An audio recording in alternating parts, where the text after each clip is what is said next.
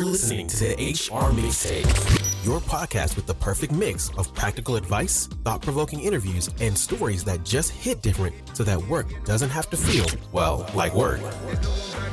Now, your host, Shari Simpson. Joining me today is Kelly Bunting, labor and employment attorney at Greenberg Traurig, LLP. Kelly is the co-chair of the firm's Labor and Employment Practices Workplace Compliance and Counseling Group. She has considerable experience defending class and collective wage and hour litigation and misclassification claims. She is deeply experienced in virtually all aspects of employment litigation, including wage and hour, labor, Title VII, harassment, discrimination, wrongful termination, non-competition, and non-solicitation, trade secret SOX, and the Dodd-Frank whistleblower claims, as well as CEPA, ADEA, FMLA, NJLAD, and failure to accommodate issues. Kelly, thank you so much for jumping on the podcast with me today. Of course, Shari. It's always so great to talk to you. So you have an amazing background. You've been a lawyer forever in such a good way. You are helping to advocate for your clients. And I want to spend a little bit of time digging into some things that I feel like HR people need to have a really good perspective on. So I'm going to start with probably not an easy question, but as you think about wage and hour litigation, what are some proactive measures that employers can take to prevent those? I actually have a couple of suggestions. The first thing for sure is an audit, conducting an audit. That to me is the clearest, maybe not the easiest, but the clearest way to try to prevent wage and hour litigation. It may sound a little scary.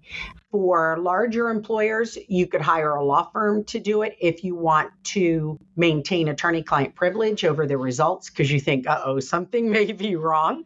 Gives you a chance to fix it. For smaller employers or employers that simply, don't want to fool with outside counsel, you can do it yourself. You really can do it yourself, in addition to everything else HR has to do. But it's really can be as simple as picking up the phone and talking to a couple of different employees in a job description, and just asking them, what do you do? Tell me what you do. You clock in, you sit down, you're on your computer, or you log in, you're going to go do whatever.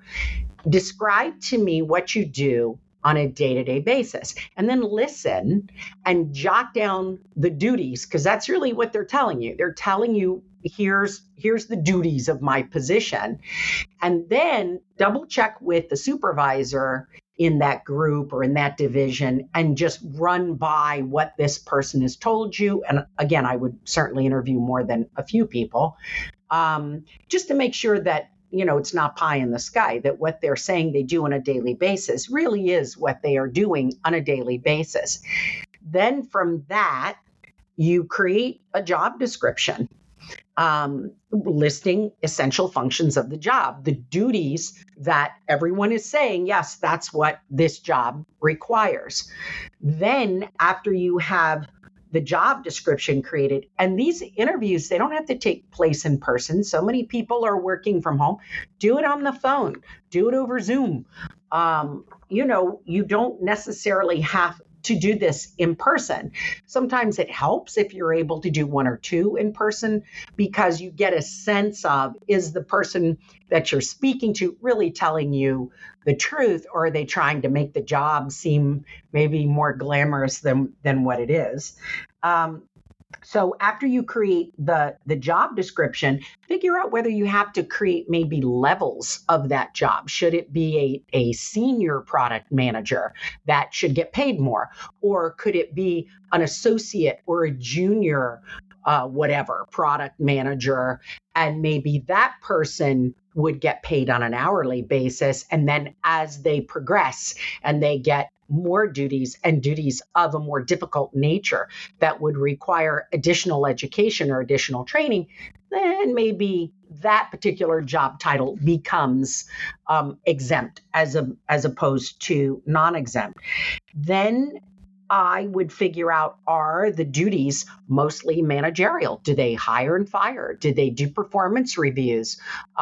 Even if they don't actually do them, do they have sufficient input into, say, whether a person gets a bonus or not? That shows a managerial sense to that job. Do they actually supervise people? That one's pretty easy.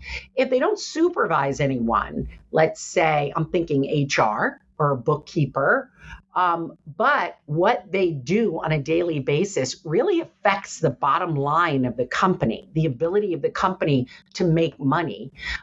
You could argue that that person should be exempt, especially if they are permitted or expected really to use their judgment as to how they carry out the duties of that position. They're not running back to their boss every couple of minutes saying, "Hey, I want to do this. Can I?" They're making decisions and they're moving forward and acting on those decisions on their own. That would be an exempt position. Whereas someone that has to constantly consult the supervisor, or maybe what they do is of a more routine nature, it's the same day to day, and it doesn't require a lot of skill or education, probably a non-exempt position. And then finally, look at what you're paying these people. Is it commensurate with the duties that they just told you they're doing?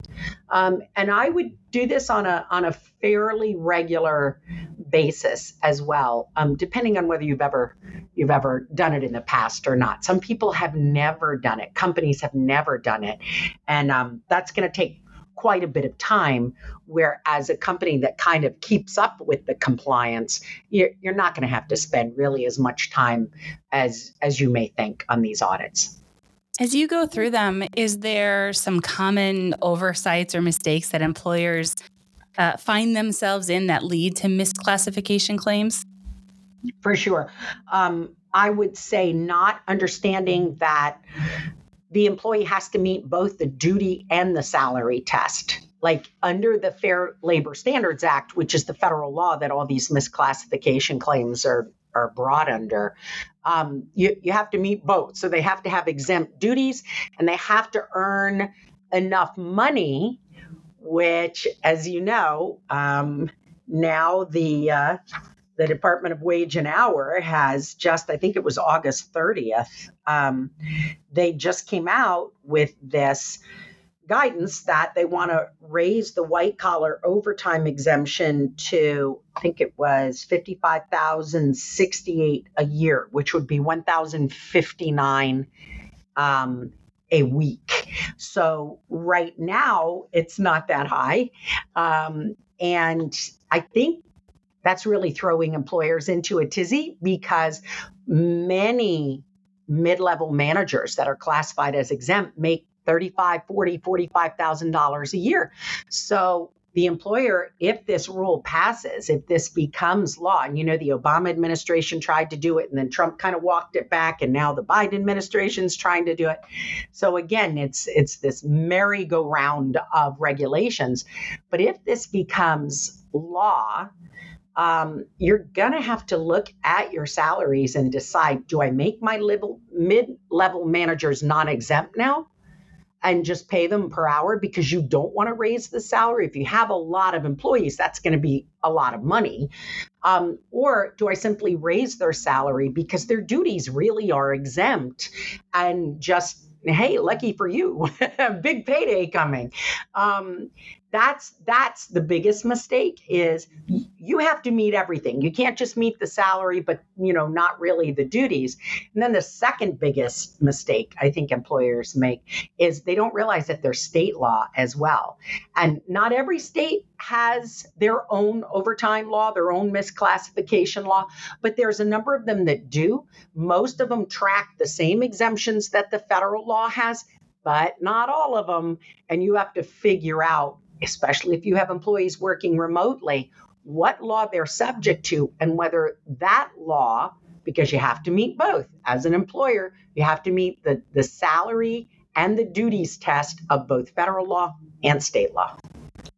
You were talking about the possible change in the threshold. And I think for those of us in HR that existed in that space and had those responsibilities, there's a little trauma reaction as you talk about that, for sure.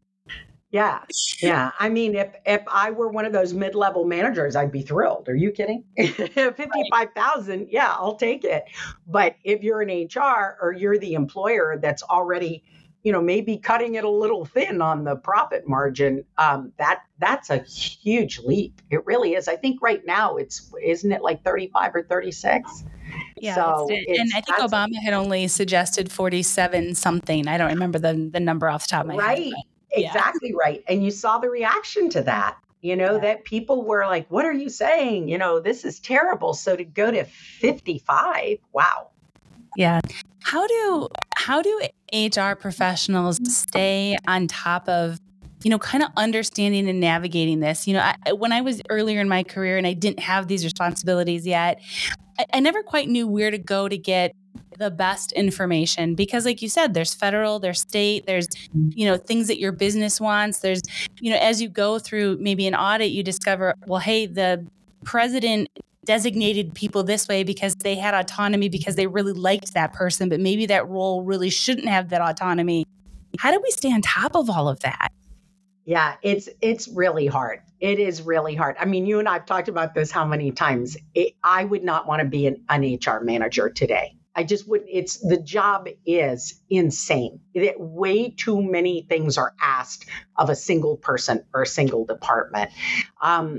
Training is everything, of course. I'm a huge proponent of training. You can't spend your whole life training, of course, but that really does help. SHRM, you and I have been at SHRM how many times? SHRM has so many really good resources on their pages that I rely on, that I go to. There's a number. There's Expert HR. Paylocity has info. There's a number of third parties out there that HR can turn to that offer a fair amount of free information. That take advantage of it. The other thing is attend webinars. Law firms give free webinars. Third parties give free webinars. You often can get documents, after the webinar. People always say, can I get a copy of the PowerPoint? Can I get a copy of the new federal rules you were talking about? And they're more than happy to send you that information. And, you're probably sitting at home at night feeding the kids, but, reading this on the side, trying to keep up with everything. But I would take advantage of whatever is out there. And there's a lot that's online or through webinars or training. Yeah, I appreciate that. As I think about HR navigating this, what's your advice when somebody internal starts to complain or starts to chatter about, their wage or their hour or their job?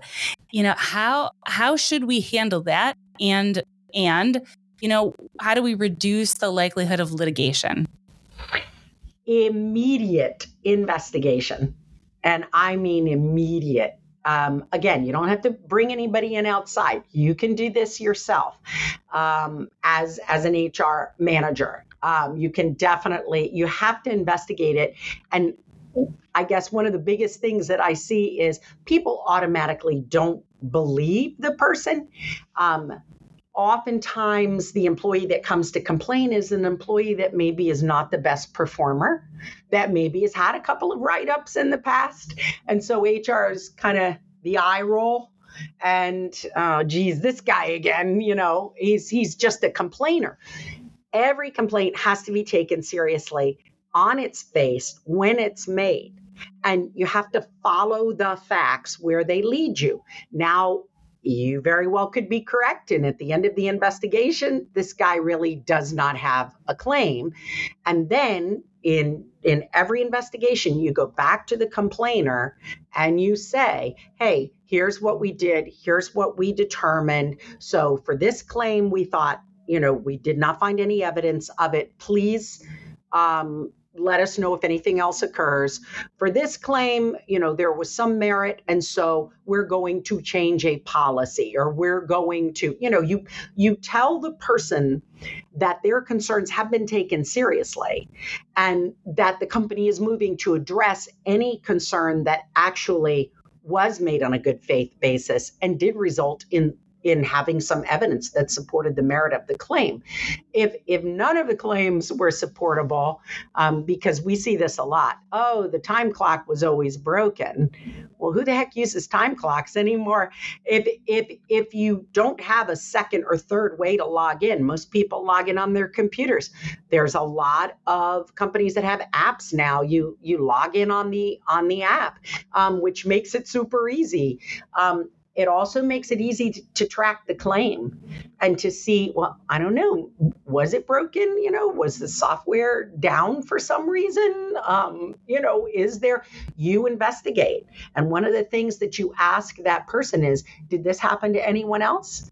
Did anyone witness you having difficulty logging in? Did anyone witness you being yelled at or called names by your supervisor? And then you go talk to that person as well. So wherever that investigation leads you, you follow, and then type up, a little report. Doesn't have to be formal, but just a paragraph or two on the claims you investigated, your findings, and then the fact that you did go back to the person who brought the claim and explain to them what was going to happen, and you will not be retaliated against. Please come to us if there's any other concern that you may have.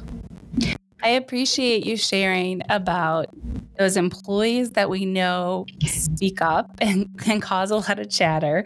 Because you're right, there is a gut reaction to that. And you're also right in that some things you just have to take very, very seriously and document the same way, follow the same process, because it protects you. And actually, it's the right thing to do. At the end of the day, it's the right thing to do. And you can handle performance stuff outside of these types of complaints. Absolutely. So I appreciate liability attaches with knowledge. That's what I'm always telling my clients. As soon as you know about something, as long as you investigate, as long as you take steps, then you've protected yourself as an organization legally. You're still going to get sued. That's just the nature of the business. You're still going to get sued, but you've got that affirmative defense now. You've got defenses, because when a company is held liable when they know about an issue and they do nothing. They ignore it, they bury it, they put it under the carpet, they're going to get to it next week. So it's super important that for any issue, if an employee comes to HR to complain, that HR reacts. So I think we have time for one last question here, and I don't know how complex your answer is going to be, but I'm curious, with the rise of gig workers and the freelance economy, how can employers make sure that they are classifying external contractors correctly and not opening themselves up to that misclassification? So that's another podcast. Right. We had talked about this a little bit before the taping. The law is changing. The law is changing constantly.